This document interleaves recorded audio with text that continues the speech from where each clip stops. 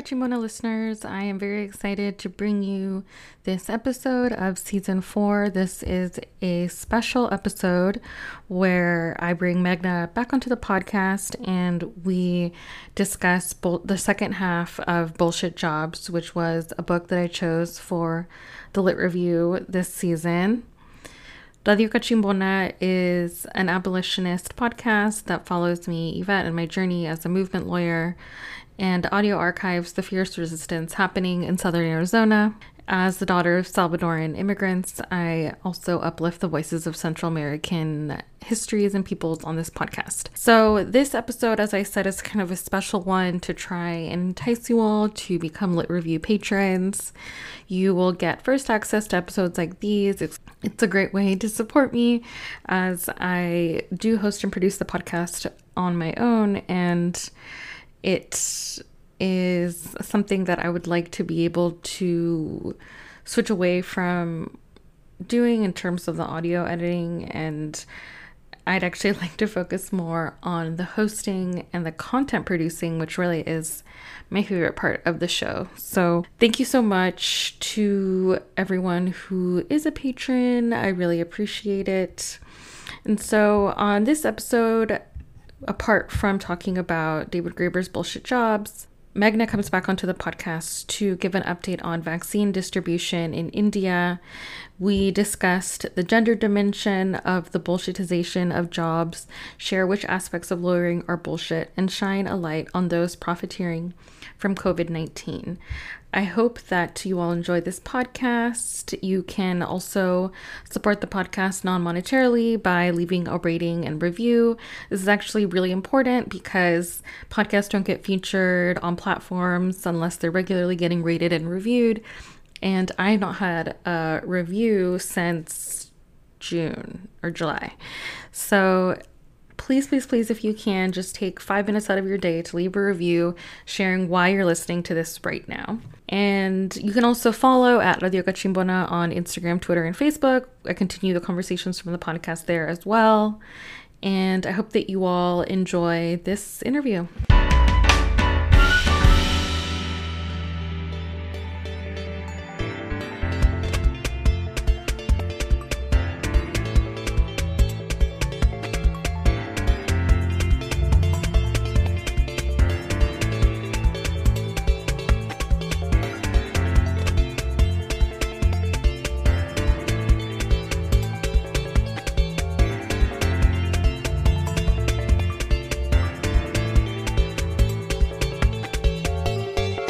Hello, Kachimbonas. I'm very excited today to have Meghna Sridhar back on the podcast to continue discussing Bullshit Jobs by David Graeber, but also to kind of talk in an updated way about what has been happening with vaccine rollout in India.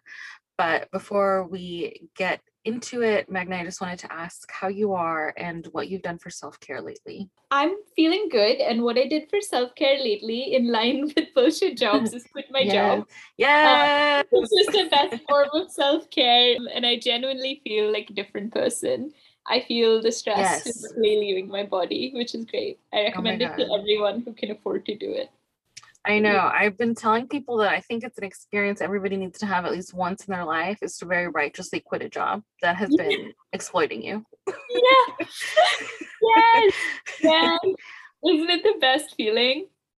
Yes. Like I remember when I did that, I felt so fucking empowered. Like I remember I walked into my colleague's office and I was like, I just quit.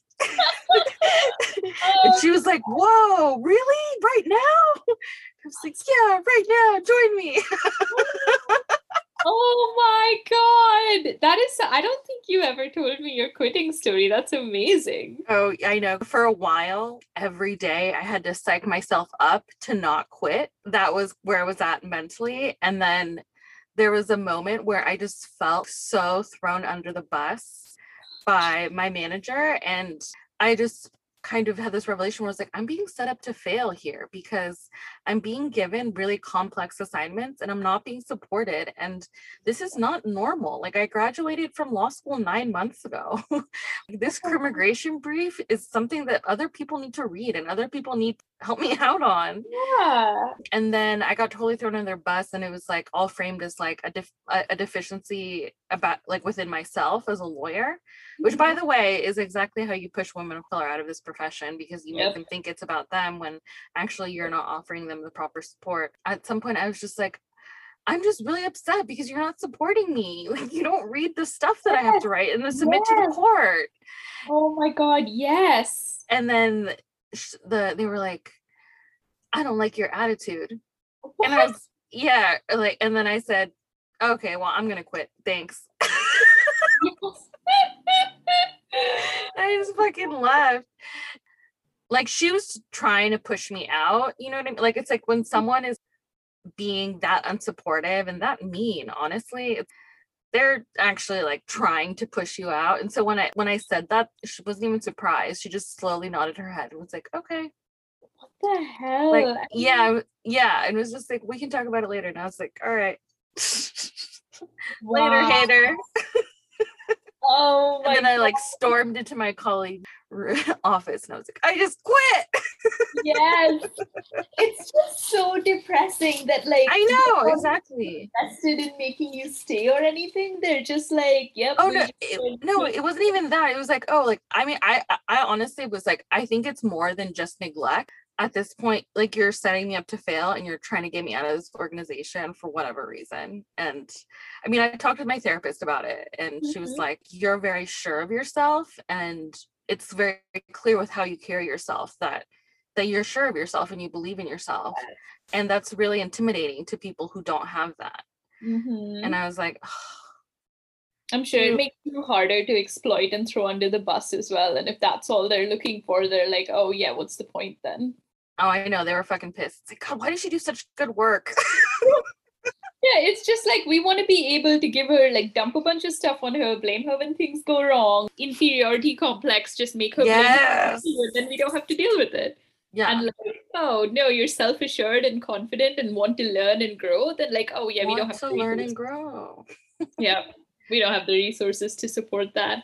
It's like, it's just so depressing because I feel this is the case in like, whether it's the private sector, whether it's like nonprofits, I feel like that's just what the employment model is now.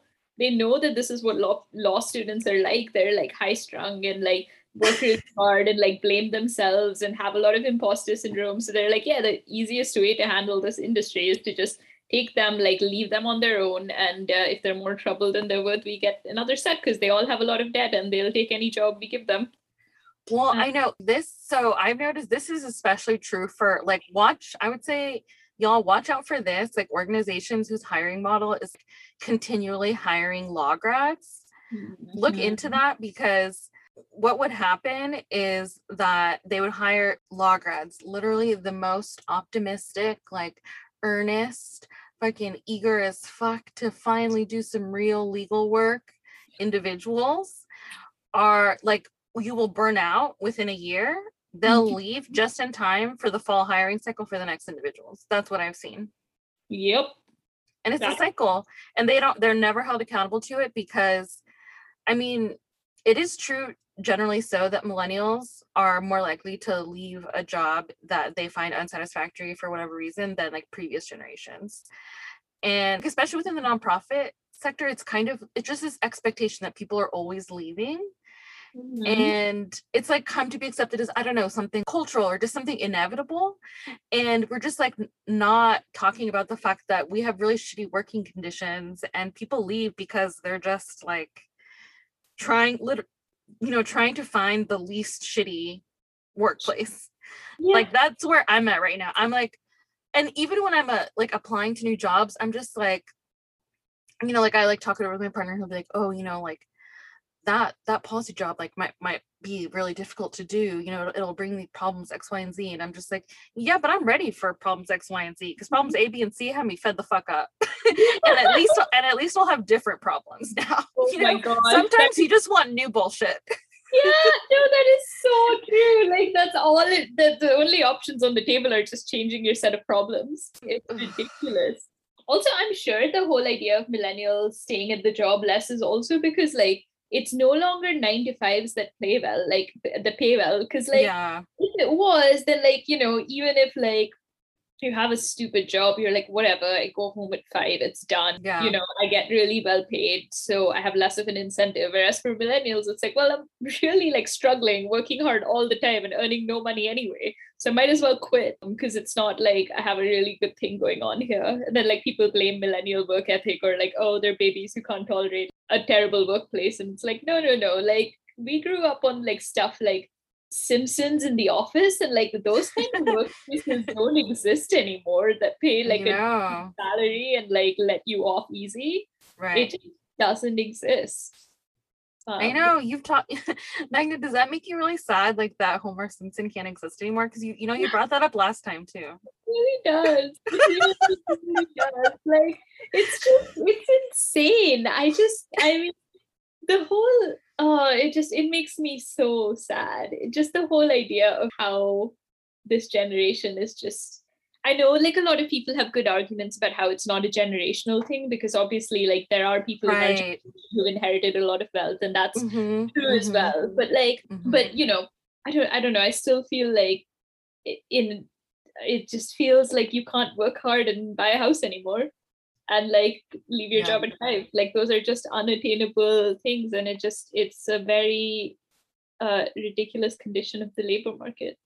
Yeah, I mean, I think with whether or not it's a generational thing like millennials and versus Gen X and boomers, or if we really need to be paying attention to the wealth gaps within millennials, I think it's like, it is true that there is an enormous wealth gap within millennials. Just numerically speaking, I think there are more millennials who are struggling and who have not inherited wealth. Yeah. And you think about like a lot of not insanely wealthy, but solid upper middle class and like middle class millennials. If they have siblings or they have like bigger families, then I guess what they inherit gets split as well. Like it's not only children inheriting houses from their parents, right? So like if a middle class couple owns a nice house, but they have 3 kids, then those 3 kids, if they grow up with millennial conditions and can't buy houses of their own, like they're going to inherit 1/3 of a house. So that does kind of, it does kind of change like who's owning houses and how wealth is distributed. Well, and like if they learn about adverse possession, they can just like, openly and hostilely occupy the other 2/3, and then they'll eventually own all that. But then there'll still be 2 of them outside of the house. I know. This is America, baby. Exactly. Really complex property law and people being homeless. God. So to get into the book, I wanted to ask you if you identified with any of the vignettes in the book. Garcia, whose bosses hated him for his socialist politics, so he wasn't assigned any work. And so oh my God, that is so you. That is like I know, except it's like my anarchist politics, not my socialist politics. I'm not a go along to get along guy. Yeah. So I wanted to point out that Garcia tried to make the situation better. Like he was like, well, whatever, I'm just gonna fuck around then. But he like couldn't actually, and he found the situation so demoralizing that actually he eventually had to go to therapy for his clinical depression. And it is very demoralizing to get pushed out of stuff where you're like, wait, like I think the biggest revelation of this book is that even if that you can be like well paid and have good health insurance and still be like mentally unwell because of the condition of a job where you're looked over and treated as unimportant and irrelevant. Yep. I know we talked about this last time as well, but the whole idea of spiritual violence, the more and more I think about it, the more it just feels so apt. And like most people I talk to with an office job, whether it's like an insanely busy one or a not busy one at all, like feel that to varying degrees. Yeah, and just across all professions and income levels, if you're working like a desk job, you feel like a part of yourself is completely like locked away. And I've also the part of yourself that has potential, which I think is like the most debilitating part of it, because that's the other biggest revelation, is that even though capitalism tries to paint this picture of humans as lazy, like we actually have an innate desire to contribute something to the social world. Yeah, exactly. Like nobody's extrapolating a bit from what he was saying, but like nobody's like ideal bliss is just purely sitting on the couch and watching Netflix. It is when you're really overworked, right? Yes, when you're burned out. Yeah, when you're super burned out, when you're really overworked, of course that's the dream. But like people are not going insane in like 18 months of lockdown because like they like, you know, when they have a lot of people, like not everyone, but a lot of people who had ideal, quote unquote, ideal lockdown situations where they just, you know, work from home a little bit, didn't work that hard, could just stay at home, you know, lounge all day, watch Netflix. The common trend amongst those people is not this was the best time of our lives. People were slowly going crazy. Like people's dream is not to do nothing. Like that's not, you think of people's moments of wildest joy, and it's always that like, you know, other people or creating something, discovering something, doing something, like not just contentment, but like that's what brings like true joy. Nobody says like true joy is just a complete state of nothingness. Right. Or I'd say nobody, maybe that's like a wild generalization, but like for a lot of people, and you can see that through experiences that are described and portrayed in like media and books and movies and TV shows. Like joy is about actively doing something or having something done, or relationships or people, and it's never about just lazing around. That's no one's platonic ideal. Yeah, the metaphor is that a little toddler, like, you know, when they push a pencil and they see that their hand caused the pencil to move across the floor, it's like a moment of ecstasy, because it's when the toddler realizes, or us as humans realize, that we can enact things into the world, and our actions can lead directly to consequences. And that, you know, kind of in the adult version of that is like us wanting to contribute to the social world, and wanting to do something and then see it to completion too. Because something that he talks about that I think is really important is how managers sometimes break up tasks in such a way where workers don't really see how their contributions affect the overall outcome of something, because it's just so alienated. Like we talked about this before, about the task of circling the numbers so that your client can claim compliance later. Yep. And you're not, and like you were told the bigger picture of that because it was a good day and somebody accidentally let that slip. But otherwise, you're just told you need to circle these numbers for and period. And so you're just like, wow, well, this sucks. Yeah, exactly. This is the most tedious task. And you can put, like, context to even the most tedious tasks and make people feel a little more involved. But that's not what, you know, that's not what cogs in the wheel are there for. They're not there to see the bigger picture and learn and grow. They're just here to be managed and to control their time. Right. Have you experienced that like in other ways apart from the circling of the numbers? I mean, all throughout my job, like it's become way less miserable once I knew what was going on and when I was involved in it. Like it was still stressful for many different reasons, but I felt like, I mean, it was a kind of stress I would take over the stress of being a first year, not knowing what they were doing and just being assigned these tasks, which you felt like you had to do perfectly, but you didn't understand why you were doing them. Like I would take the stress of being a senior so much more, where I kind of knew exactly what was happening. And I felt, even in a field where I had never seen myself in, where I knew I wasn't going to stay long term, like I just felt so much better when I had ownership over a project and I just knew what we were doing, why we were doing it, why it had to be done a certain way, what were the consequences of not doing it in a certain way. And it just made it so much, it made it so much more meaningful to do it that way, and it made it so much more pleasant and so much less desperately soul-sucking.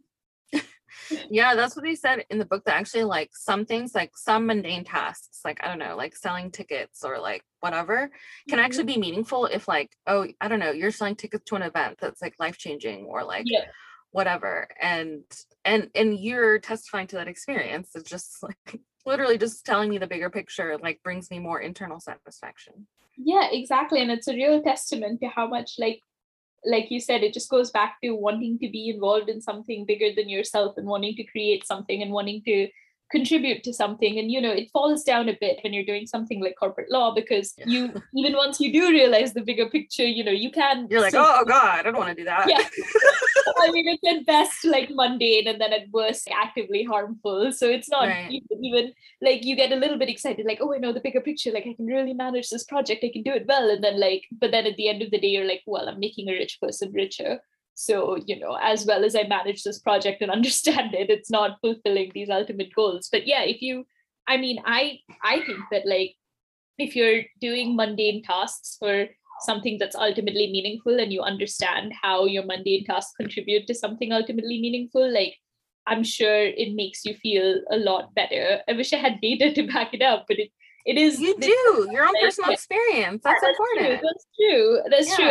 But I'm talking about even more meaningful than that. Like, I imagine if you were doing data entry for the NHS. I know only 2 people who do this, but they both seem to like enjoy their job enough. Oh, really? Well, that's the National Healthcare Service. Yeah. And obviously, it's like and it works like semi-well, right? I mean, you've talked about how it's like crumbling, and there's been a lot of disinvestment historically, but in the US, we don't have any of that at all. So. Exactly. And it really is a gem of the UK. The fact that you can get like free treatment for anything, you don't have to worry about healthcare costs, and a lot of people do take pride in it and its existence, and they're quite disorganized from personal experience, but they're also very I've gotten amazing free healthcare. And I can't complain about it at all. And so I imagine, like, if you're working in the NHS, you most probably believe in its mission, and like they obviously, apart from doctors and nurses, need a lot of administrators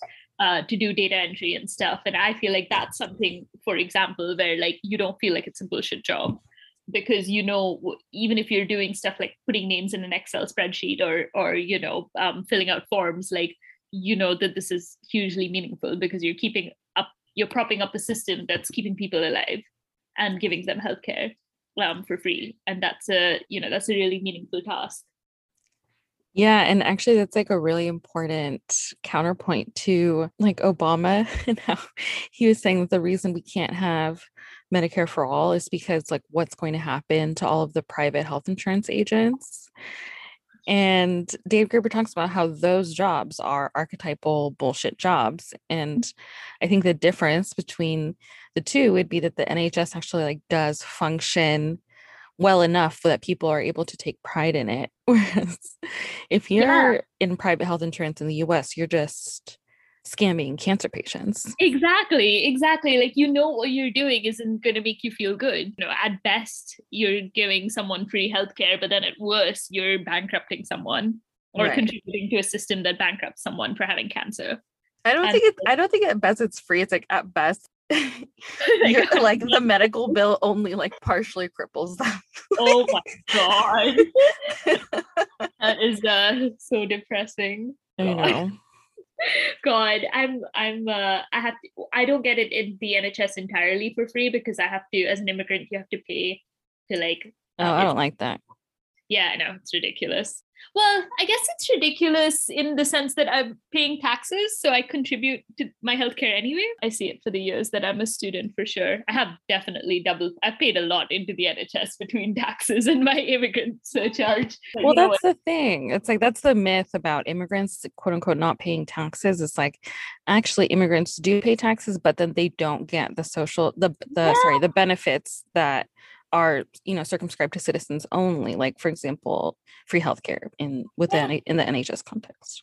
Yeah, exactly. I think that's really upsetting. All immigration just as a whole, right? Really upsetting. I know. I was like, oh wow, there in that policy lies the beginning threads of Brexit. Oh my gosh. Oh yeah, I can't even begin to get into that. You need a whole other I know episode for the morass that is the immigration system here. Yeah.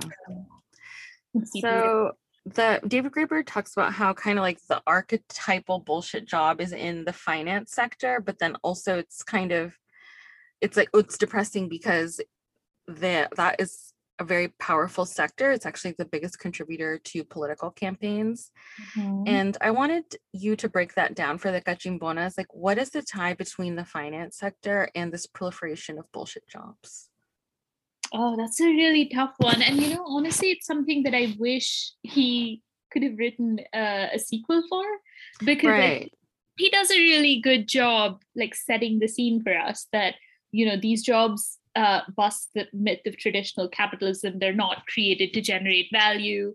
And the incentives behind creating them are less to do with the market and where like demand intersects with supply and all of that. And it's more of this like feudalistic culture where they're trying to buy your, or even like a little bit feudalistic, a little bit beyond feudalistic, because they're trying to buy your time in a way that didn't even exist prior to the Industrial Revolution. Yes.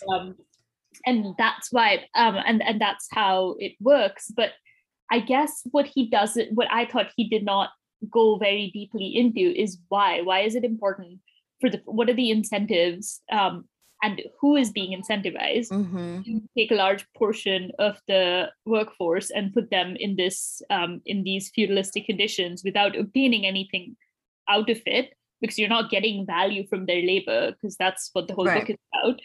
But what are you getting out of it? Who is benefiting? And like, how does this system keep getting entrenched? And, you know, few theories are like, it keeps people, you can't think of a better way to keep people compliant, right? Exactly. And it works, I think it has to work hand in hand with, especially in the US, with debt. Because like you first put people into enormous amounts of debt, and then you like make sure that because then they have no option but to enter a white collar desk job.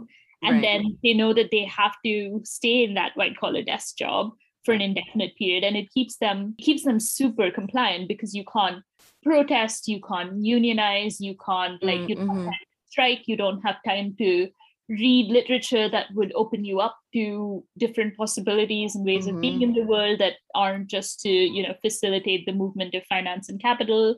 It's the ultimate way to create a super compliant subject. And I think there's I forgot the name of the book, but there's a really good book written about how debt keeps us compliant as well, and it's the primary tool in like America. Wait, David Graeber wrote that. Oh, did David Graeber write that? He wrote Debt. My partner and I have talked about that book because he starts off Debt by talking about how for centuries, like not paying back your debt was seen as, or it's been seen as sinful and is still seen as sinful. I can see how, and like those two things go hand in hand perfectly, right? I'm trying to like investigate what this other book was or if it was the same book.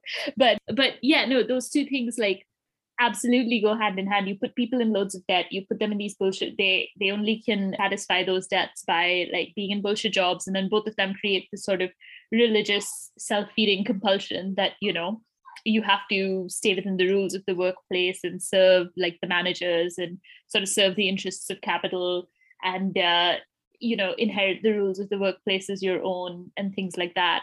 So I think a big reason for why this happens is to create a compliant workforce that is also like on the side of capital, because like if you work on management job, you work on a finance job, like you start thinking about how the interests of people who are way richer than you will ever be are actually aligned with your own, and so you know you're a temporarily embarrassed millionaire. Yeah, exactly. Ultimately, your class interests are tied to Jeff Bezos because you're going to be the next Jeff Bezos as soon as you get that.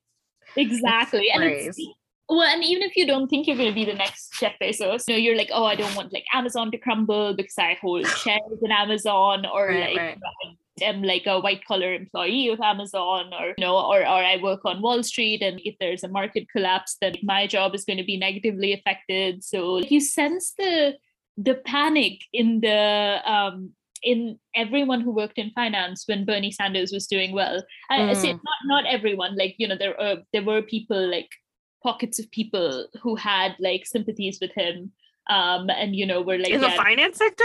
Yeah. Meghna, who the fuck do you know? By the way, this is just Meghna's context.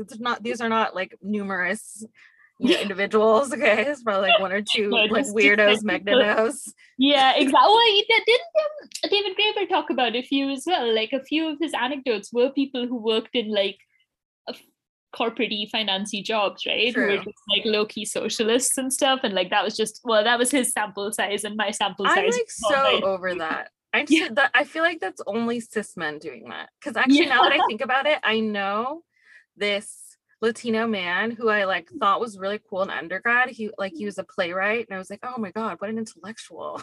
And then he went to law school and now does corporate tax law. And then he like tried to make the argument to me that he was like, oh no, he was like doing it for subversive reasons. He was like trying to like learn the tax code so like he could, be subverted with it. And it's like, I was like, no, you're fucking not, dude. Like, stop lying. And then eventually he was like, oh, well, actually, like, I have a girlfriend, and like I have like a certain cost of living, and like she expects certain things. And I was like, okay, fuck this. Like, and he would be one of these people that would be like, I have socialist politics. But to me, it's like, really? Okay, well, you're like, where's your praxis? Okay, because I'm tired of people who talk the talk and do not walk the walk.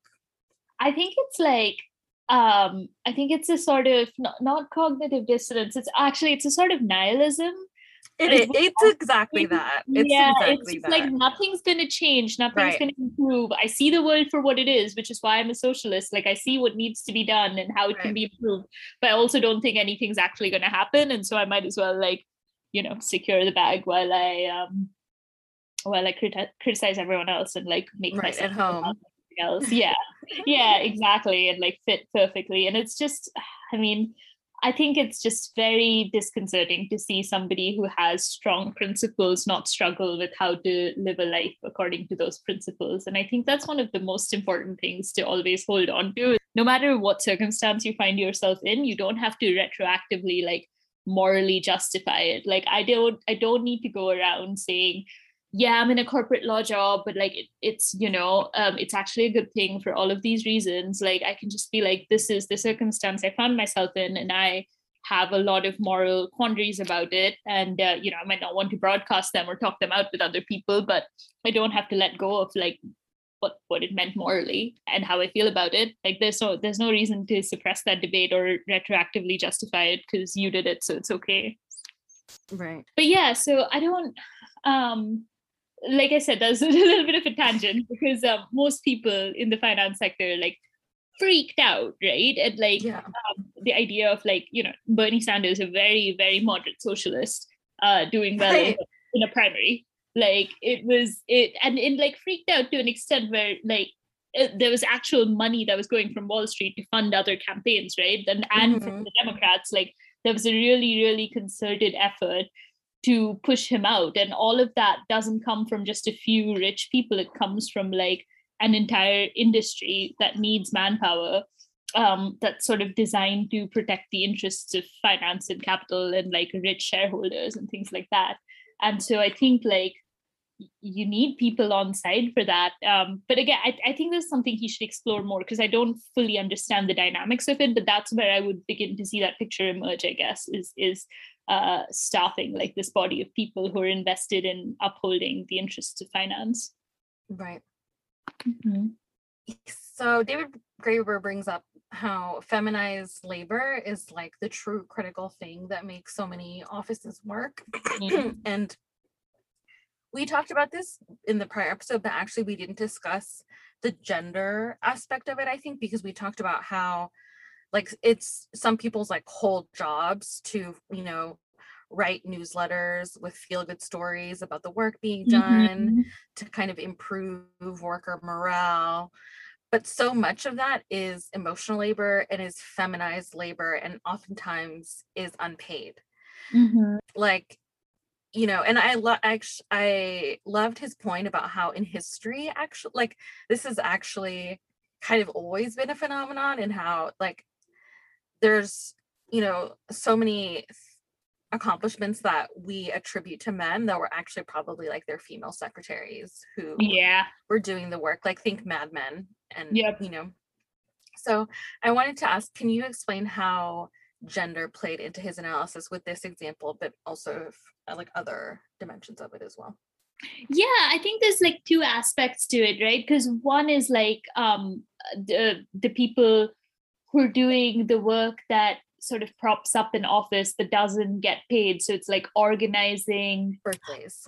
Yeah, organizing birthdays, organizing like little celebrations, farewell cards for people, social occasions, like handling difficult interactions when like someone's going through a personal tragedy, or managing like how different people interact with each other and sort of soothing tensions and things like that. So there's like that's one component, and then I guess the other component is that relegating women, sorry, to like secretarial positions and administrative positions, and ones where they actually end up doing the meaningful work part of the bullshit job. And like, I can think of so many people I know who are in positions like that, where they like are administrators, work in places, whether it's law firms, universities, nonprofits, all of those places, but they like end up actually just managing a lot of the work that their male superior should be doing. A professor or a law firm partner or something. They're doing a bulk of the work, and they're not getting paid accordingly because their role is just purely secretarial or administrative, and they're just expected to do that sort of personnel management as a part of their job. So like, I guess it's not quite the same as unpaid labor, but in a way it is, because their jobs involve an inherent amount of unpaid labor, and they're not being paid according to what they're actually doing, which is like half of their boss's job. Yeah, like holding the office together. Yeah, exactly. There's so much, every workplace that I hear about from my friends or that I've seen, is there's just so much, so much intense organizational work that is done by like female administrative assistants. Paralegals, I think a lot in the law context. For example.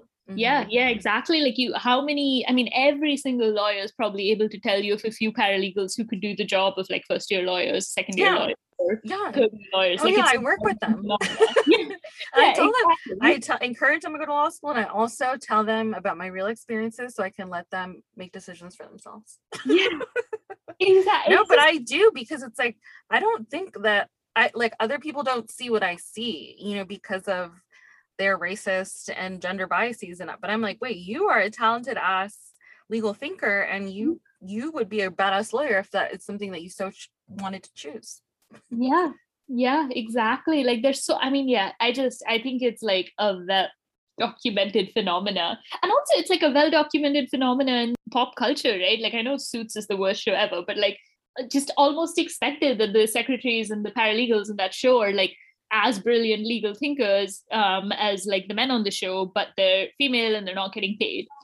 And like it's it's a well enough documented dynamic that I feel we all know it's low-key true, but at the same time, like those people are not getting paid for their labor. And it it's a really depressing additional dimension to an already like bullshit workplace where there's hardly any real work to go around, but then the real work that is there going to people who aren't paid enough to do it. Right. Did you ever feel this way in law school as well? Like I feel so strongly that we're almost trained for this from law school. Yes, we are. Yeah, yes. Every single event that you would organize as a part of a student group on campus, I feel like it was 90% of the time the women who were doing stuff like ordering the meals and like filing the receipts and like prepping the room before. And it's like, there's absolutely no reason why the woman should be the one doing it. But it's just this inherent need you feel as a woman that like, if I don't do it, no one will. And I'm really stressed about that. So I might as well go and do it because it's going to take a lot more effort to try and, make someone else do it. And like, you feel the split halfway between like, well, why shouldn't I do it? I'm a part of this group as much as anyone else. Like, I shouldn't feel like I'm above doing this and I'm going to do it.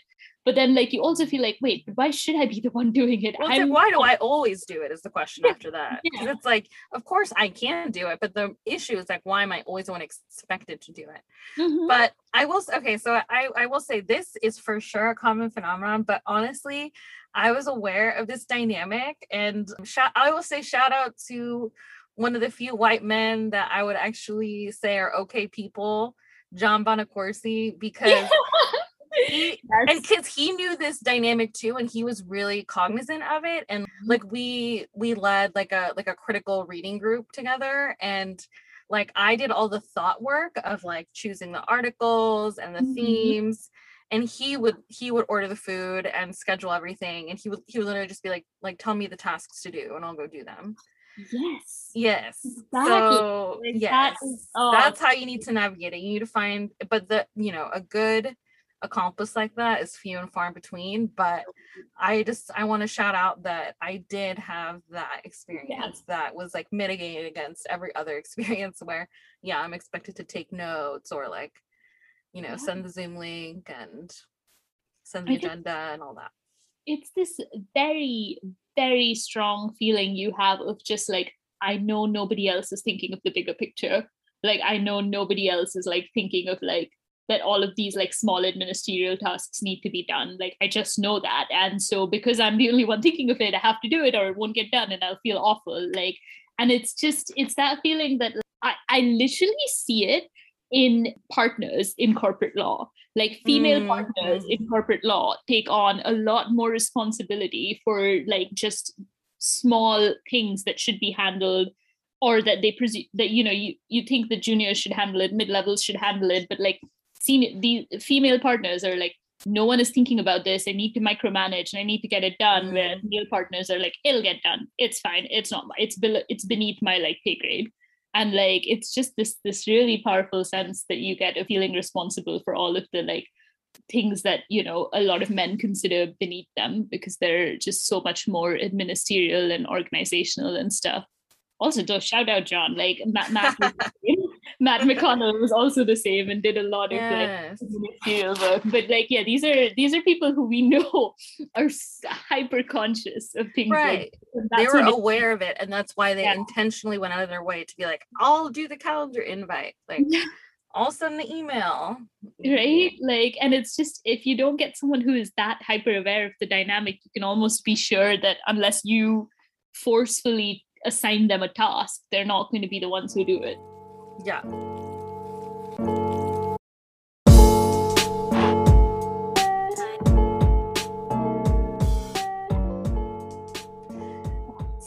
So this is venturing into a whole different area. Well, not a whole different area. Actually, no, not a whole different area. It's because it's a whole idea of like feminized labor in like a workplace, right? Like it's a little bit, and just getting trained into that dynamic right from law school. Is sex work a bullshit job, or is sex work a reflection of a bullshit society, in your opinion? Oh, I forgot. You have to remind me. What did David Graeber talk about this? I think that actually what he did say is that he was like, I think he did try and say sex work is a reflection of a bullshit society. But now I want to go back into the book and actually see if that is what he said. But let's say it, like, regardless of what he argued, using his analysis, like, what do you think? I feel like sex work is more like, because he talks about the jobs that are not bullshit jobs, but the jobs that are unpleasant but meaningful, like it's a shit job. Shit job. Sorry, that was his term for it. Like, and it's a shit job not because it's meaningless, but more because the conditions under which you do it are terrible. Like, you're either underpaid, overworked, etc. I think sex work falls along the lines of a shit job, where you're not doing, because the whole idea of a bullshit job is that you're doing something that's meaningless, that doesn't contribute to society in any way, and know, a part of you knows, whether it's consciously or not, that it doesn't contribute to society in a meaningful way. And I don't know if the same can be said of sex work. Like, obviously you can be exploited and you can be underpaid, and there's a lot of complexities around it, including like the criminalization of sex work. But ultimately it isn't something I think that you would think is meaningless, like fundamentally like nonsensical and absurd in the same way. Yeah, I agree. Because I think like it's a shit job in that it is providing a real service to people. And I think that the demand for sex work wouldn't go away if capitalism went away. Like, I don't think it's a symptom of capitalism, which I think is an argument that some people try and make. And there's nothing like inherently degrading about it, because it's using your body for work in the same way that we all use our bodies to work. and it's just the conditions that we have imposed on it that make it a shit job. But it's actually an example of like the kind of, he's talking about how, especially with where we're at with technology, actually like the need for humans to be doing jobs is fewer and fewer, and actually like the remaining jobs are mostly like emotional labor jobs, actually, like you know, the customer service rep, the cashier, and individuals who do sex work. The waiters is so much of what you do is emotional labor in all of those circumstances. Yes. I was looking it up, and I think I don't know if he says this in the book itself, but he does call sex workers just a member of the class that does shit jobs. Okay. Nannies and gardeners and chimney sweeps and sex workers and scullery maids, very old-fashioned term. And was that like a barmaid? Yeah, well, no, I feel like they worked in houses. Oh, like a boarding house, or just a massive rich British house, I think. Isn't that what it is? Like when you're really rich, you like have this massive house with like 10, like a lord or something, and you have like Downton Abbey. Yeah, exactly. I'm sure they. What are they called? Scullery maids. Oh my god, that cracks me up. Yeah. I think that's what it is. I might be mistaken, but I feel like that's what it is. Yeah. Well, when I was looking this up though, it's also a really lovely quote on, you know, what is actually like meaningful work, and it's like cleaning and polishing, watching and tending to, helping and nurturing and fixing and otherwise taking care of things. You make a cup once, you wash it 1,000 times. And how we don't think of those as like productive, and so we don't value that labor, but that's actually what's really meaningful, and that resonates a lot with me. I love like just the idea of like cleaning something, fixing something, keeping it in good condition. Like I got so much more pride out of cleaning my house every evening than I ever did at my job. That's true. Actually, like nothing brings me peace like a clean kitchen counter. Yep. Like my kitchen is almost always clean, and it's just because that shit brings me instant gratitude and peace. Yeah. It makes me, I feel so, I think I brought this up last time as well because it really like hurt me, but a lot of people's advice, like a massive, really insanely busy corporate law job is like, oh yeah, just like get a maid, get a cleaner, like, you know, get like your meals delivered stuff. And it's just like, no, the things that bring me the most joy and pride and like self-respect in the world are like doing my dishes and cleaning my house and cooking my own food. And like I just feel really wretched at the idea of not being able to do those things, and like the idea that you should outsource them. This is not exactly the same, but one of my favorite books of all time is The Dispossessed by Ursula Le Guin. One of the best books, but there's a part in that book where the guy Shevek from the anarchist planet goes to the to the capitalist planet, and he's just physically sickened at the vision of a market, because he just cannot fathom the idea of all these beautiful creations of people's labor being that alienated from them and being sold by people who had never met the people who made them or worked for them. Wow. And I think that was like just such a powerful scene, and like such a powerful testament to like how much pride we should have at the things we create, and what we work. Yeah, just the things that we create and nurture and care for and fix, and how much we're taught to push ourselves away from those things. For sure. And I feel like a flunky is kind of like the opposite of that. He lists 5 types of BS jobs, and flunky one of them. Can you explain what a flunky is? Oh, they're like the yes men, right? Yes. The ones that this is such a category of people. I've realized these are people that get promoted. Yeah. They're the yes men. They'll go along to get along people. The opposite of me. Yep, exactly. All of the I can't even say admin people, because we talked a lot about how much admin work is like feminized, and that's definitely not this role. So I'm trying to think of who they are in a workplace setting. I actually don't think that it's even like position specific. Right? Like I think, because it feels more like a person thing, right? It's more of it's like a personality and an approach to work. You can either, have, I sound like such a bitch. You can either have integrity or not. But it's, you can like try and have yourself guided by like a moral code of internal principles, or you could just like look at the work political landscape, see who has power, and then align yourself with that individual so that you can stay safe, have job security, and then get promoted. So and I think it's like I think those people are also kind of willing to like cede some of their power, like cede some of their like maybe like decision making authority, or like cede some of their like substantive work to just have that job security, I think. Yeah, and then that way it would be a lot of like, I've been watching The Office, which I like don't particularly like, but I really feel it's documenting a lot of like what jobs is about. Yes. Which is really fascinating, but there's so many people like that in The Office, right? It's like a very archetypical like just the sucker up yes man sort of role that they document.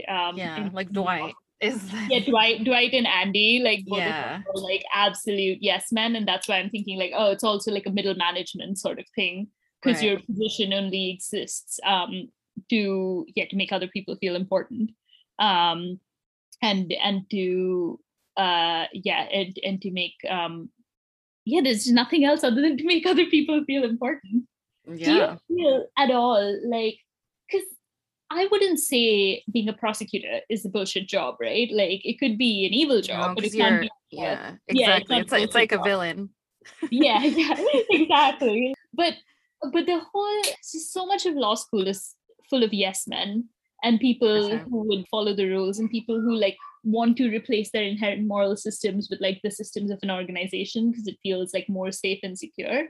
I always saw like the ultimate example of those people, like the people who wanted to work in government and be prosecutors and stuff like that, because they were like the most rule following and rule abiding and rule enforcing and such. But I wonder like how much like being a flunky is related to positions, not just like prosecutors, but like law enforcement and just situations where you're like consistently supporting people in power. But I don't know, like he doesn't draw those lines, and I wasn't very clear on like who a flunky would be in the workplace, other than what he sort of talked about, yes men and administrative professionals. But I wonder about the connections there. I mean, I hear what you're saying about it being really fitting for a middle management person to be a flunky, because this is kind of like, that's a symptom of like people associating power and status with how many people you manage. So like some people's jobs are created not because not because there's work that needs to be really done, but because that person wants to feel powerful. And so because it wasn't created because there's actual work, like a lot of your job is just being a flunky. And I think the legal profession is actually quite interesting to me because of the wide range of experiences. The difference between a solo practitioner and somebody who's like working in a huge firm is like huge. Like I think like you can't be a flunky if you're a solo practitioner. Like you are doing your cases like from the beginning until the end. But then at the same time, there's a loss of that expectation of autonomy once you join an organization, I feel. And we said that prosecutors are not a bullshit job, but actually I think that there are bullshitized elements of it for sure, because they are kids pushing pencils, as in they're like humans locking other humans up in jail, and these are like real material consequences that they see. Well, do they actually? But that's actually an issue, that they don't literally see the consequences of their actions. There are many prosecutors and judges who have never been to the jails or prisons that they send people every day. Gosh, not surprising, but really depressing. But still, like you are materially changed. You see the consequences of your actions, maybe not in a literal way, but hopefully they think about it. And like the flunky aspect of it is that there's like the district attorney, and that person has power for setting like enforcement priorities, prosecution priorities. And when you're a junior prosecutor, you don't have discretion. Like that's kind of, that's, I think, one of the most horrifying aspects of being a junior it would all be horrifying to me, but this junior prosecutor situation just appalls me, where there's somebody who I think would probably describe herself as a progressive who went to go intern at a prosecutor's office and talked about how like she was expected to prosecute this case where somebody's like a middle-aged woman and then her kind of like older 20s daughter were having a crisis because the older woman was ODing, and the daughter just got really scared and called 911. And the mom ended up being fine, but then what resulted is like her mom was being charged with drunk charges. And obviously the daughter was horrified, and then this person was like, yeah, I was like trying to advocate against it, but like ultimately the senior prosecutors just tell you what to do, and a lot of people wouldn't have said anything at all because the way that you get promoted as a prosecutor is by the number of cases that you prosecute successfully. And so there's this like disgusting incentive to turn off your morality and to kind of become a flunky in the sense of, oh, I'm going to go along to get along, even though I think that this person doesn't deserve to be in jail. Yep. And you say that, like, as you were saying that, I was thinking like, being a flunky, like, it could be an exclusive position, and it is, in a lot of special circumstances where they want to like make someone feel important, and so they create this position of someone who's just there to make somebody feel important. But then also being a flunky, as you said, is just an element of so many jobs, and like an element that you can't escape from. And like there are times when it gets like super sinister, like in a prosecutor's office, where making the senior prosecutor feel important and like keeping your job is like literally agreeing to like consign people to prison and jailing them and putting them in horrible conditions. But also just in every kind of job, I think there's an aspect of being a flunky, because workplace hierarchies, especially in the legal profession, but a lot of different places, are just so rigidly enforced that a part of your job is always going to be to make sure that the person in a position above you, in a position of seniority above you, feels like they rightfully have their place, whether or not they do. Right. I know. I think it's really important to point out that like I guess it can be a type, but it's kind of pervasive across the bullshit types. Yeah, and he talks about that too. He talks about how like a lot of jobs are like, aspects of all of it, and like it's some jobs fit clearly into these like 5 roles that he's assigned, and then some of them have like a little bit of elements of all of them. Yeah, so one of the other types that he talked about is someone who's a duct taper, which I think is something that's particularly likely to be feminized. And this is exactly what we were talking about, it's like organizing your working life around caring about a certain valued person who's quote unquote more important. And I wanted to ask if you agree that a duct taper is a work aspect of work or a type of work that's more likely to be like feminized.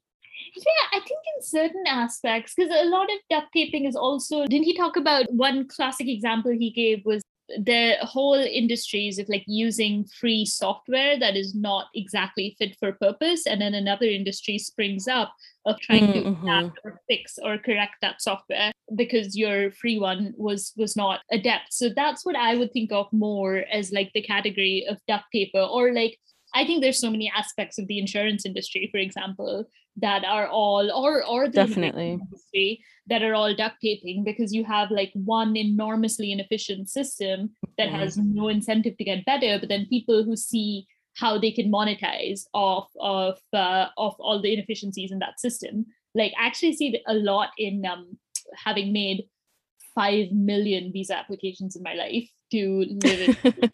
You really see it a lot, because the actual bureaucracy that's behind granting you a visa is obviously slow and inefficient, has no incentive to be better, because people don't want to make immigrants' lives easier or anything.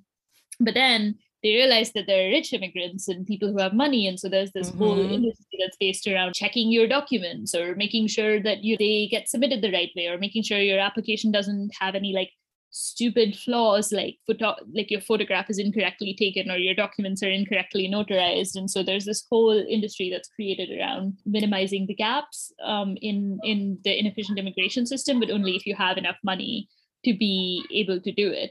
So there's stuff like that. And I think when there's such an incentive for monetization, it becomes less feminized. So like women are duct tapers in the workplace in the sense that there's a lot of problems that come up that don't need to come up because men don't consider those problems enough and don't consider their issues within their responsibility. Within their responsibilities to solve. And so women end up doing a lot of unmonetized duct taping.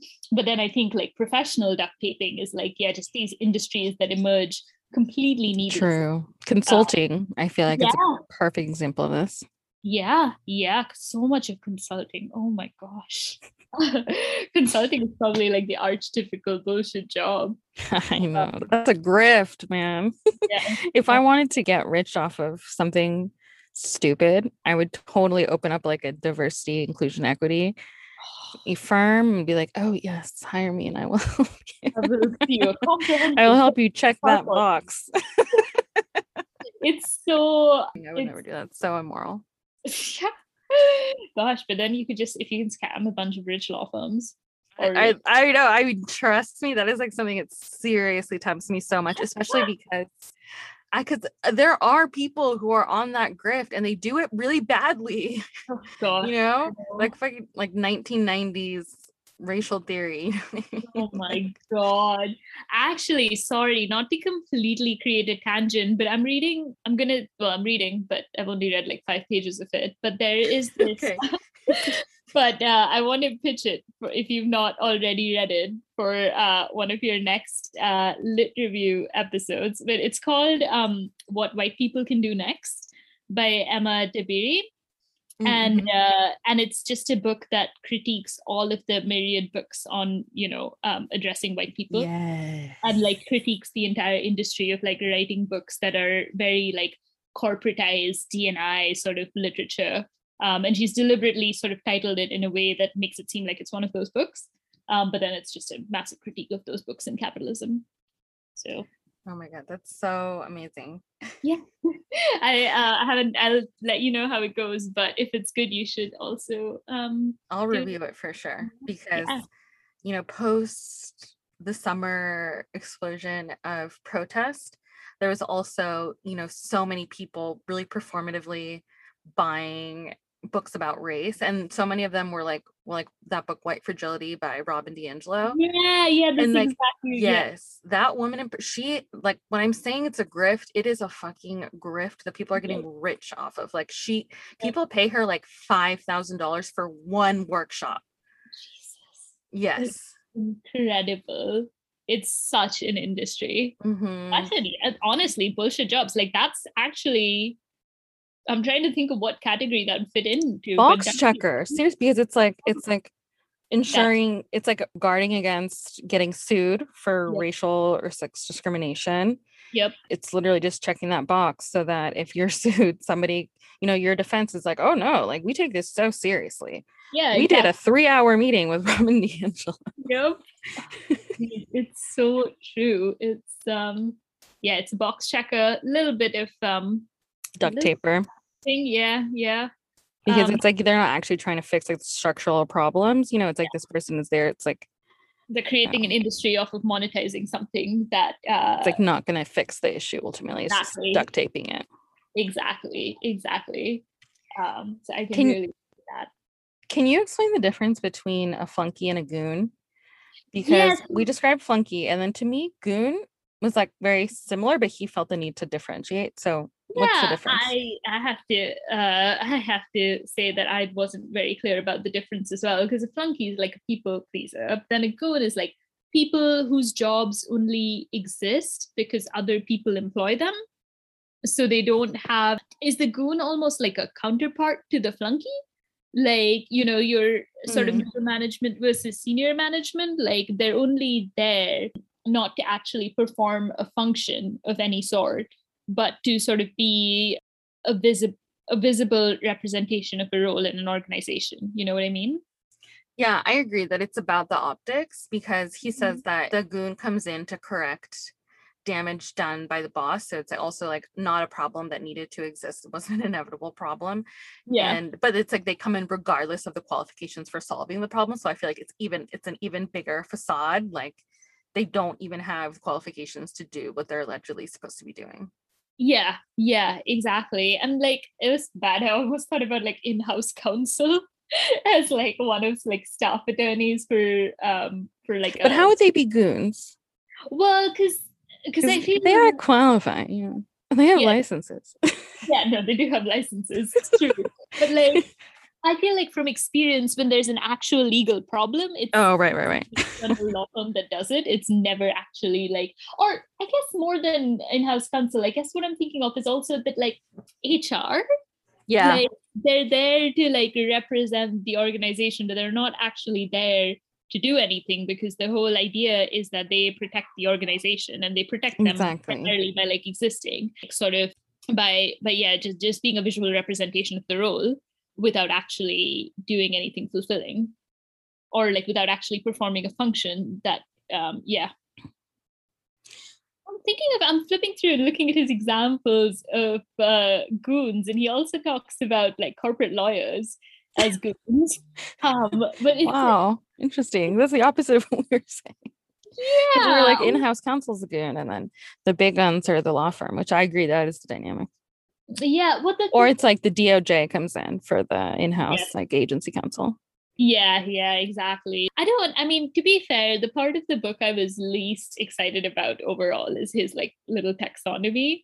I feel it was like kind of fun, and you play like a little game of which description fits in like what jobs and stuff, but I don't know how representative I found that 5 is like a totality of what bullshit jobs is, and how much it's useful even to classify bullshit jobs into like those kind of things. I mean, I think it's useful to a degree that you see the different ways in which jobs can be useless, but beyond that, like I wasn't too sure. Yeah, I mean, I think it's kind of an impossible task that he undertook, and so he was inevitably going to make some mistakes. Like, I personally think flunky and goon is the same thing. Like, I don't think it's like that consequential that the goon isn't qualified, or that the flunky is or isn't qualified, because like they're not actually there to solve the core problem. And so for me, it's the same execution of just like bullshitting and like being there to perform a dance for the manager. Yeah, exactly. And I think he like talks a bit about things like call center jobs and like cold calling jobs being a bit of goons, because like you're pushing something on someone else, but like you're not contributing to society and making people stay worse by like cold calling them and stuff. And, like, you're pushing the agenda of your organization on behalf of the organizer to like show that you're doing something, but like not actually achieving something. So it's a mixture of like aggression and deception. Which I guess is also like what corporate lawyers do then, and like his sort of understanding. So true. Right? Like you just send aggression and deception. Yeah, you send like cease and desist letters. You intimidate people. Yeah, and like you're not going to sue these people, and like there's so much of you understand that your job is you're not actually going to sue them. You're never intending to sue them. What you're trying to do is like push someone in a negative position so that they will do what you want them to do. Yeah. In that sense, like you're not even kind of doing your job that you have a license for, because you're never going to sue them. You're not trying to go to court. Yeah, you're just weaponizing your knowledge and positionality into pushing someone to do something. Right. Mm-hmm. I feel like the call center job is like the ultimate. It's like this whole thing he says is like managers are bullshit generators. Like they just make, there is no work, but they still make up work to like keep you oppressed. And I think the call center is exactly that, because like who has ever like actually bought the product or like donated the money or like done the thing that the cold caller wanted you to do?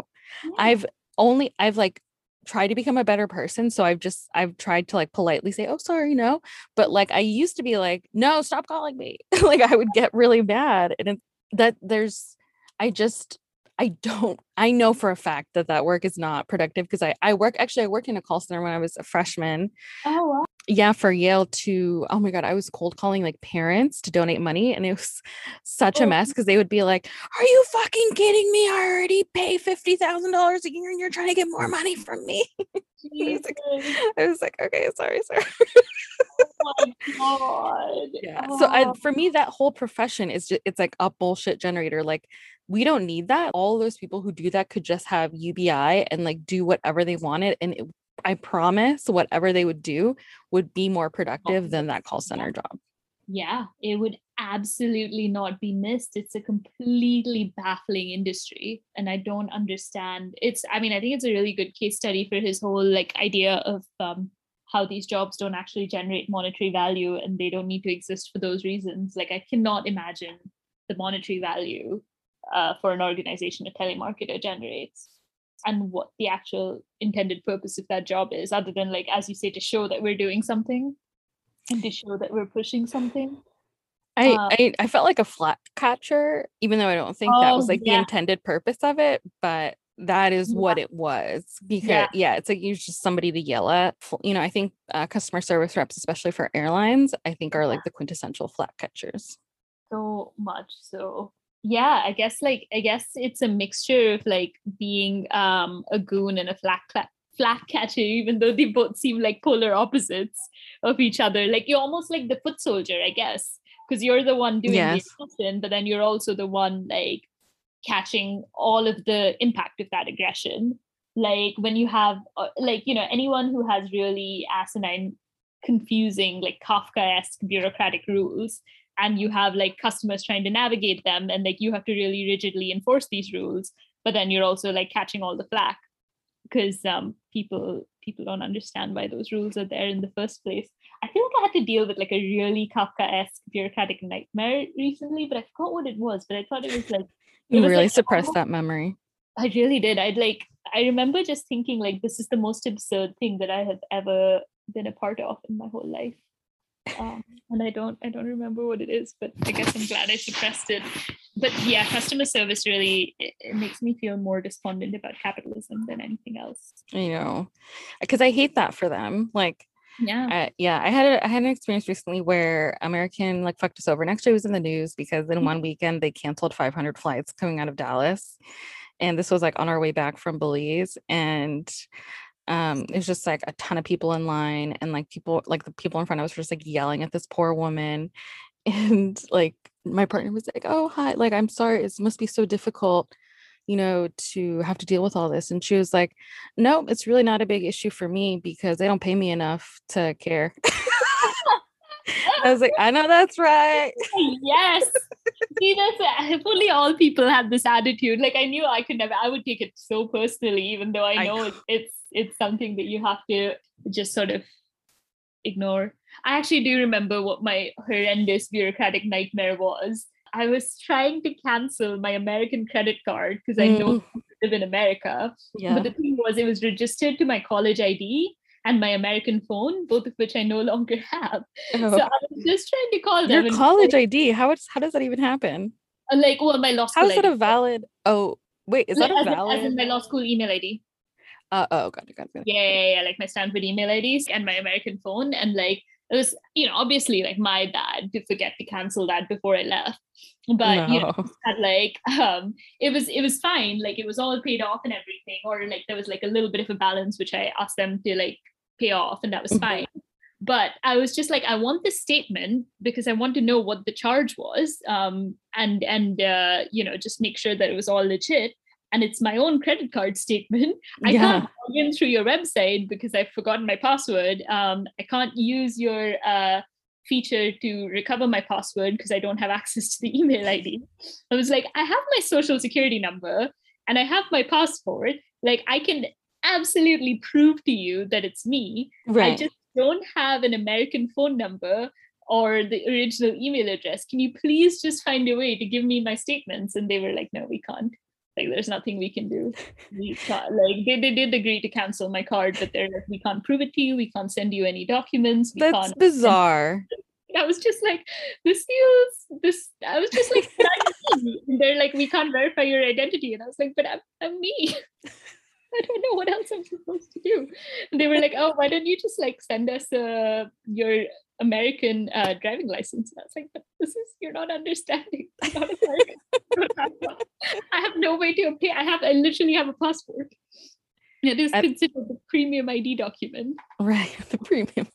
I don't know if I told you this joke already, but Julio Torres, who's like quickly becoming one of my favorite comedians, made this joke about how living in the US is like every day there's a new form that you need to fill out, and that you forget to fill out, and every day that passes, the consequence of not filling out that form just gets worse and worse. God, that and it's so true. Like, your story is so true. It gives heart palpitations to even think about it. Like, bureaucracy is just I think it's such an example to get back into it of like bullshit jobs, like just the whole structure of like corporate bureaucracy. And it just like, I just feel it, there's nothing more disempowering than corporate bureaucracy, because you just feel like you're not talking to real people who understand like the nuances of your situation, and the consequences are grave, because like, you know, it's stuff like your credit history and just sensitive like aspects of your ID and like your employment and ability to get a house, and so many things depend on this, and more so in America than anywhere else. Right.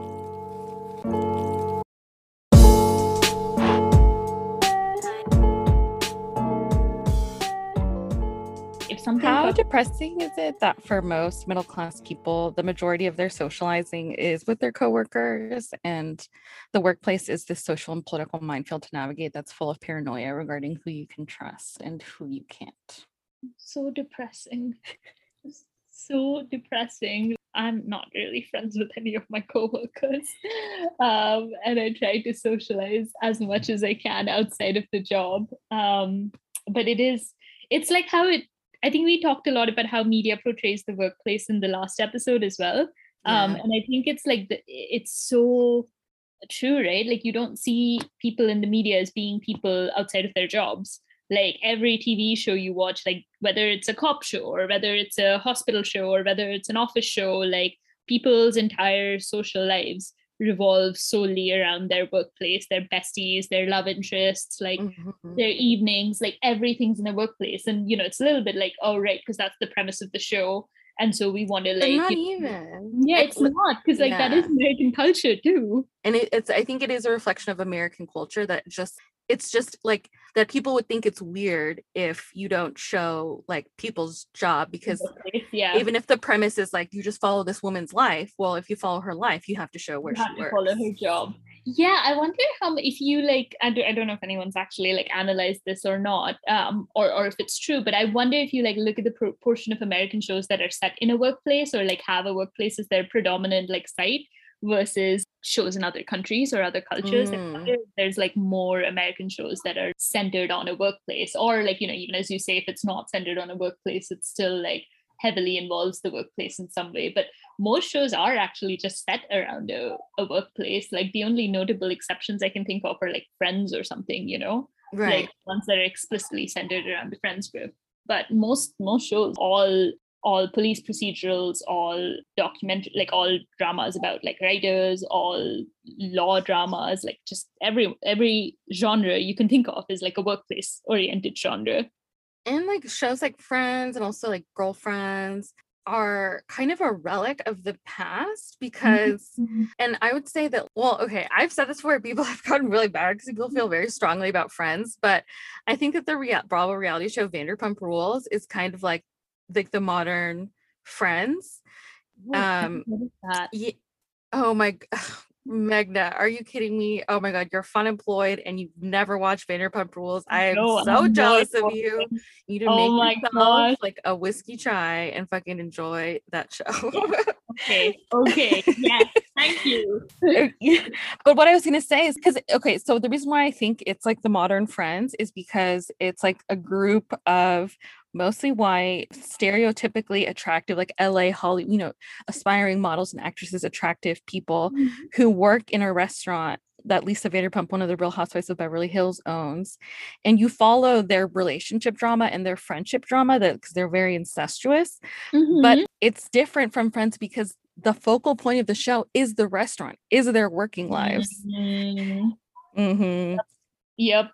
I think of Selling Sunset sounds like a part of that genre as well, like a like, you know, beautiful women in LA, but it's also like their job selling real estate. Exactly. Which is like a huge part of the thing. Yeah, it sounds very similar to that. Yeah. Gosh. And it's the kind of like they like commodified their friendships and their relationships because it's like the drama centers around these two women best friends who are like ride or dies. The kind of like the leader of the friend group is dating this alpha male who's like the leader, quote unquote, of like the male friend. It's much, but like somehow this group of people like literally did exist. Wow, this sounds wild. I know, you need to watch it. It's honestly some of the best reality TV I've seen. Like the first 3 seasons of that show, gold. I've said it before. I'm like, if you are a cultural appreciator, you need to watch the show because yes, okay. It's like I think it's like setting the standards for reality show TV. I love it. Yeah. No, I like you said, I'm unemployed. This sounds like a good way to use my time. Yes. Okay, so with the last few minutes that I have with you, I wanted to switch to talking about the vaccine in India. So in April, amidst the public outcry regarding vaccine access for India, Adar Poonawalla called on Biden to lift the embargo on raw materials via Twitter. And then because of that, he kind of became this public hero figure for doing so. Can you explain why that's disingenuous? Yeah, because he then clarified later, and many people clarified later, that had nothing to do with the production of like the actual vaccines in India. And so it was just all like a smokescreen. And so like, while there was this very right focus, I think, on the West to release their hold on vaccine patents and to support like a TRIPS waiver at the WTO, I think that he took advantage of a time where like India's humanitarian crisis was so catastrophic to put like his for-profit pharma manufacturing company and his demands at the center and sort of shift the discourse away from how him as well as and his organization, the Serum Institute of India, as well as Bharat Biotech, the other big pharma manufacturing company in India, were actually hugely monetizing off of the vaccine. Like I don't know this for a fact. Like, are we one of the few countries, or is India one of the few countries that is actually selling the vaccine privately? Yes. Yeah. So you know, or it's very expensive also. Yeah. It's like amazing. It's like yes, they're like among the few countries that are charging and also charging a lot. Yeah. And so it really, I think it really shifted the narrative at the time towards Biden's export restrictions on these certain raw materials, when that wasn't the center point of the vaccine crisis in the first place. And like, the vaccine crisis is obviously generated from a variety of factors, both internal and external. But it just was a complete smokescreen, basically. Yeah, so the average person in India makes like around $50 a month, and Bharat Biotech, which developed the Covaxin vaccine with public Covaxin with public funds, has been charging Indian folks exorbitant rates for each shot, up to $5.40 for states and then $16 for private hospitals. Yeah, exactly. And that's the problem, right? Is the profits that they're making off of individual doses, both selling them privately to hospitals who then will charge another markup, but also the price at which they're selling it to the states and to the central government or the federal government is what is really the sort of exploitation of the pandemic here. And this is, the end point of a very long and tortured story where first they were selling to the states and they had different prices for the states and the center, and then the center took over, and then the center was solely negotiating. But it speaks to a problem both in India and globally, the idea that even when we're not paying for vaccines personally, or in cases like India where we are, the fact that vaccine manufacturers are negotiating different prices with different customers is the center of global vaccine apartheid. And it's really distressing, because you think we've overcome big pharma, this is not like HIV. Who said that? Oh, that's true. But there's not, well, I guess it's more the absence of critique of big pharma, right? People are so grateful to be getting these vaccines and getting them for free, that we're not looking at the bigger picture here, which is that they're not selling them for free. Governments are paying for them, and governments are paying different prices for them. And and in some point in India, states were supposed to procure them privately. Right. which was a whole insane other tangent, but hopefully that's been put into bed now. But yeah, but it's just I think that something that's really gone under the radar in all the critiques that are being made is just how much pharmaceutical companies in India and over the world are profiting off this pandemic to an unprecedented degree. Yeah, I really appreciate you using the phrase smoke screen, because that's exactly what Adar Poonawalla was doing. Like, you know, because publicly it was like, we need the TRIPS waiver so that we can end this vaccine apartheid. But he personally wanted the TRIPS waiver because he wanted to be able to compete in European and US markets, which Serum has already started. Like, it acquired a Netherlands company and it's growing its European presence. And one of the critiques of like why kind of mainstream media did allow him to be painted as a hero and not as somebody who's making money off of the vaccine, you know, the morality of that. And one critique is that the framing of this is like still very Cold War, global South versus global North narrative that actually ignores how powerful Poonawalla is and how rich he is. Do you agree with that? Yeah, no, I really think so. And honestly, I didn't think of this aspect before, like the articles that you sent me about how the TRIPS waiver is being used as a smokescreen to sort of just allow him to lower his bottom line, basically, and to make his vaccines even cheaper and undercut his competitors, which is, you know, and he is absolutely someone who has been made a lot of money from the pandemic and is looking to make even more. And so it's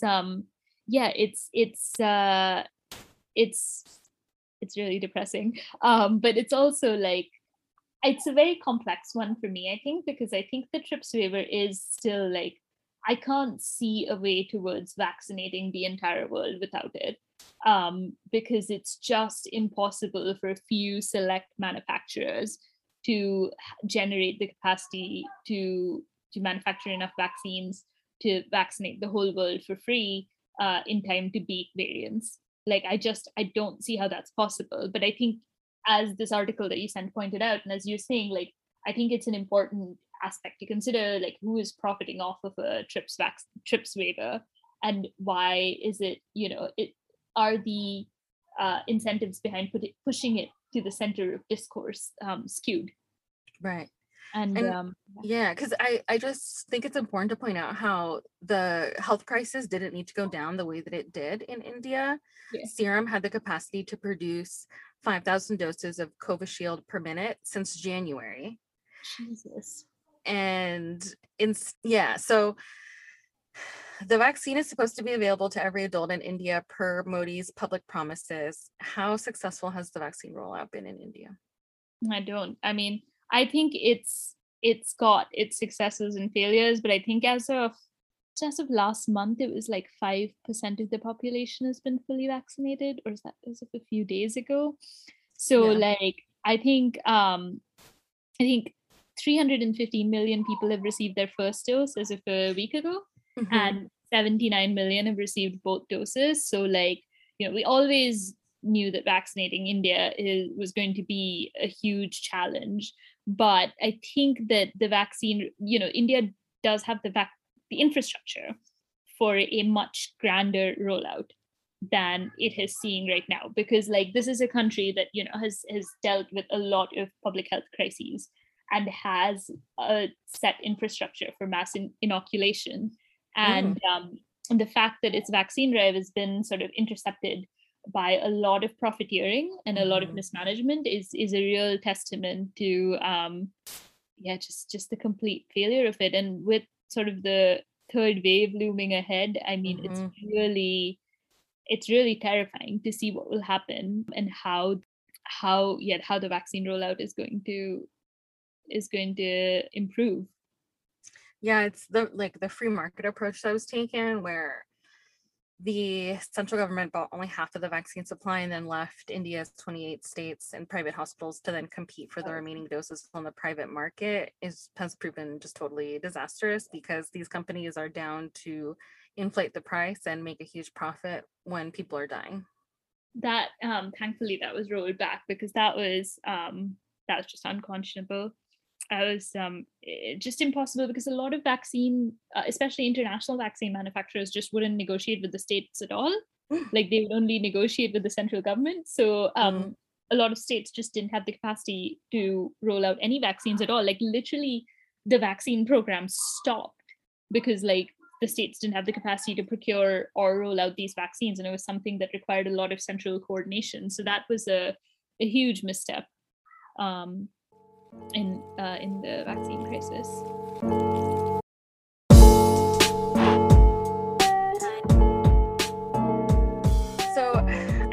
Talk explicitly about the morality of individuals like Adar Poonawalla and Jeff Bezos making a fortune off of the pandemic. In India, 38 new billionaires were minted in the past year. The combined wealth of the country's billionaires went up by 90.4%. Oh my God, that is actually so striking to actually digest that. Did you also see like the direct transfer of wealth that happened from labor to capital? It was like, I don't remember the figures, like 3 billion or something, like was lost from labor and 3 billion was gained by like capital. Yeah, and it was I remember like seeing that. Striking like direct wealth transfer that happened through the pandemic.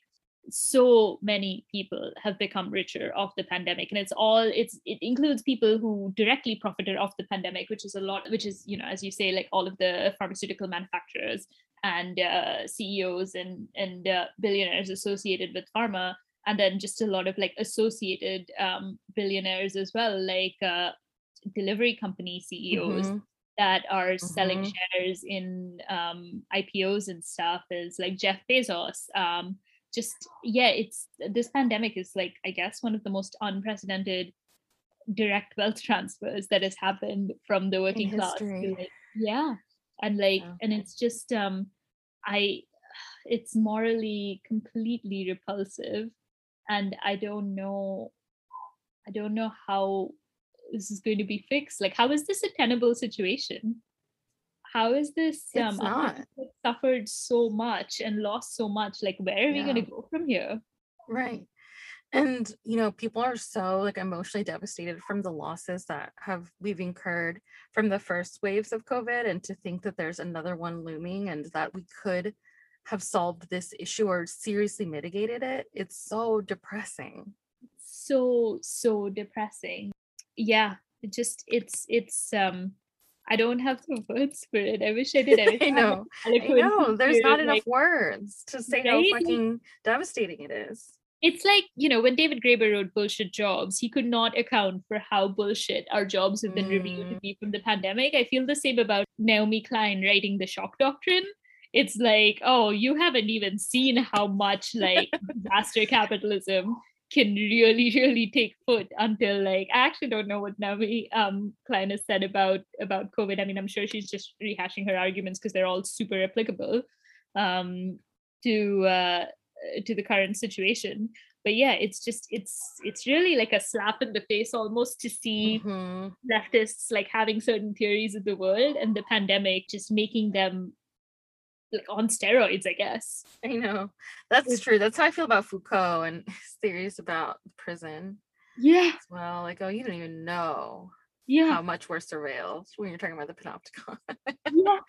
yeah, exactly. It's like people read Foucault or The Shock Doctrine or Bullshit Jobs and thought it was like a manual, and we're like, let's do, like, now we know it, let's take it like to the next step. It reminds me of this slightly tangential, but I think the creator of BuzzFeed was like actually a PhD student in like late capitalism and the spectacle, and about how we would be consuming like mindless, frivolous information under late capitalism, because there was, you know, because the real news would be cannibalized and stuff, and he wrote his thesis on that, and then he just went on to create BuzzFeed. What? Yes, that is so nihilistic. I can't. Exactly. So I feel like this is what's happening here. Oh God. Okay, well, we need to end on a positive note. So I was gonna say, do you have any good recommendations for the Cachimbones this week? You've recommended Elena Ferrante's novels and The Dispossessed. What is giving you hope this week? I know it's a hard one. Gosh. It's a tall order. Yeah, I know. Well, I haven't read it yet, so I cannot promise that it's any good, but it comes highly recommended from a dear friend. I'm reading this magic realism sort of novel. Oh, I love that. It's called Rivers of London. And it's unfortunately about a cop. So sorry to say that. But it's about like a magic policeman who like apparently just deals with magic related cases. It's about like just rivers being alive and spirits and magic, and it's all set in London. So I'm hoping I can get past the cop bit. And just really get into like I just love books that have a very powerful sense of place. And I like it even more. Like that's why I love the Ferrante novels, because they have such a powerful sense of time and place. And that's what I was recommended this book as. That has just a very powerful sense of London. So, awesome! Cool. Yeah, I'm hoping. Yeah. What about you?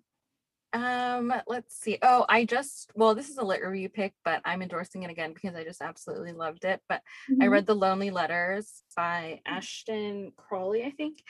And it's just this beautiful meditation where the author is writing letters to someone that they call Moth, and Moth is like a composite of a lot of people, but it's still also like the experiences between A and Moth are still like semi-autobiographical or like semi-fictional. And it's A who's a Black queer Pentecostal church worshiper who then like leaves the church once they come into their queerness, but is still like trying to reconcile the beauty of like the sensorial experience of being a Black Pentecostal worshiper, and kind of sort of trying to salvage that experience and also reconcile it, and trying to figure out how we can live otherwise worlds. Amazing. Yeah. In these like normative structures, and it's so good. I think you would really like it. Yeah, that sounds like totally the kind of thing I would super enjoy. Oh my gosh. Okay, yeah, I'll look that up. Thank you. That's a great recommendation. For sure. Okay. Well, Meghna, thank you so much for coming on to the Lit Review. It's a joy to have you always. Well, actually, no, this is going to be a special episode that's like Lit Review preview, but also the vaccine update. So this will be coming out for the public, and if you enjoyed our conversation about bullshit jobs, then you should become a patron so you can get clued into the rest of the conversations. Oh, that's so amazing. Please become a patron, guys. All right. Bye, Meghna. Thank you so much for coming on to the podcast. Bye. Thank you for having me. Always a pleasure. Yeah.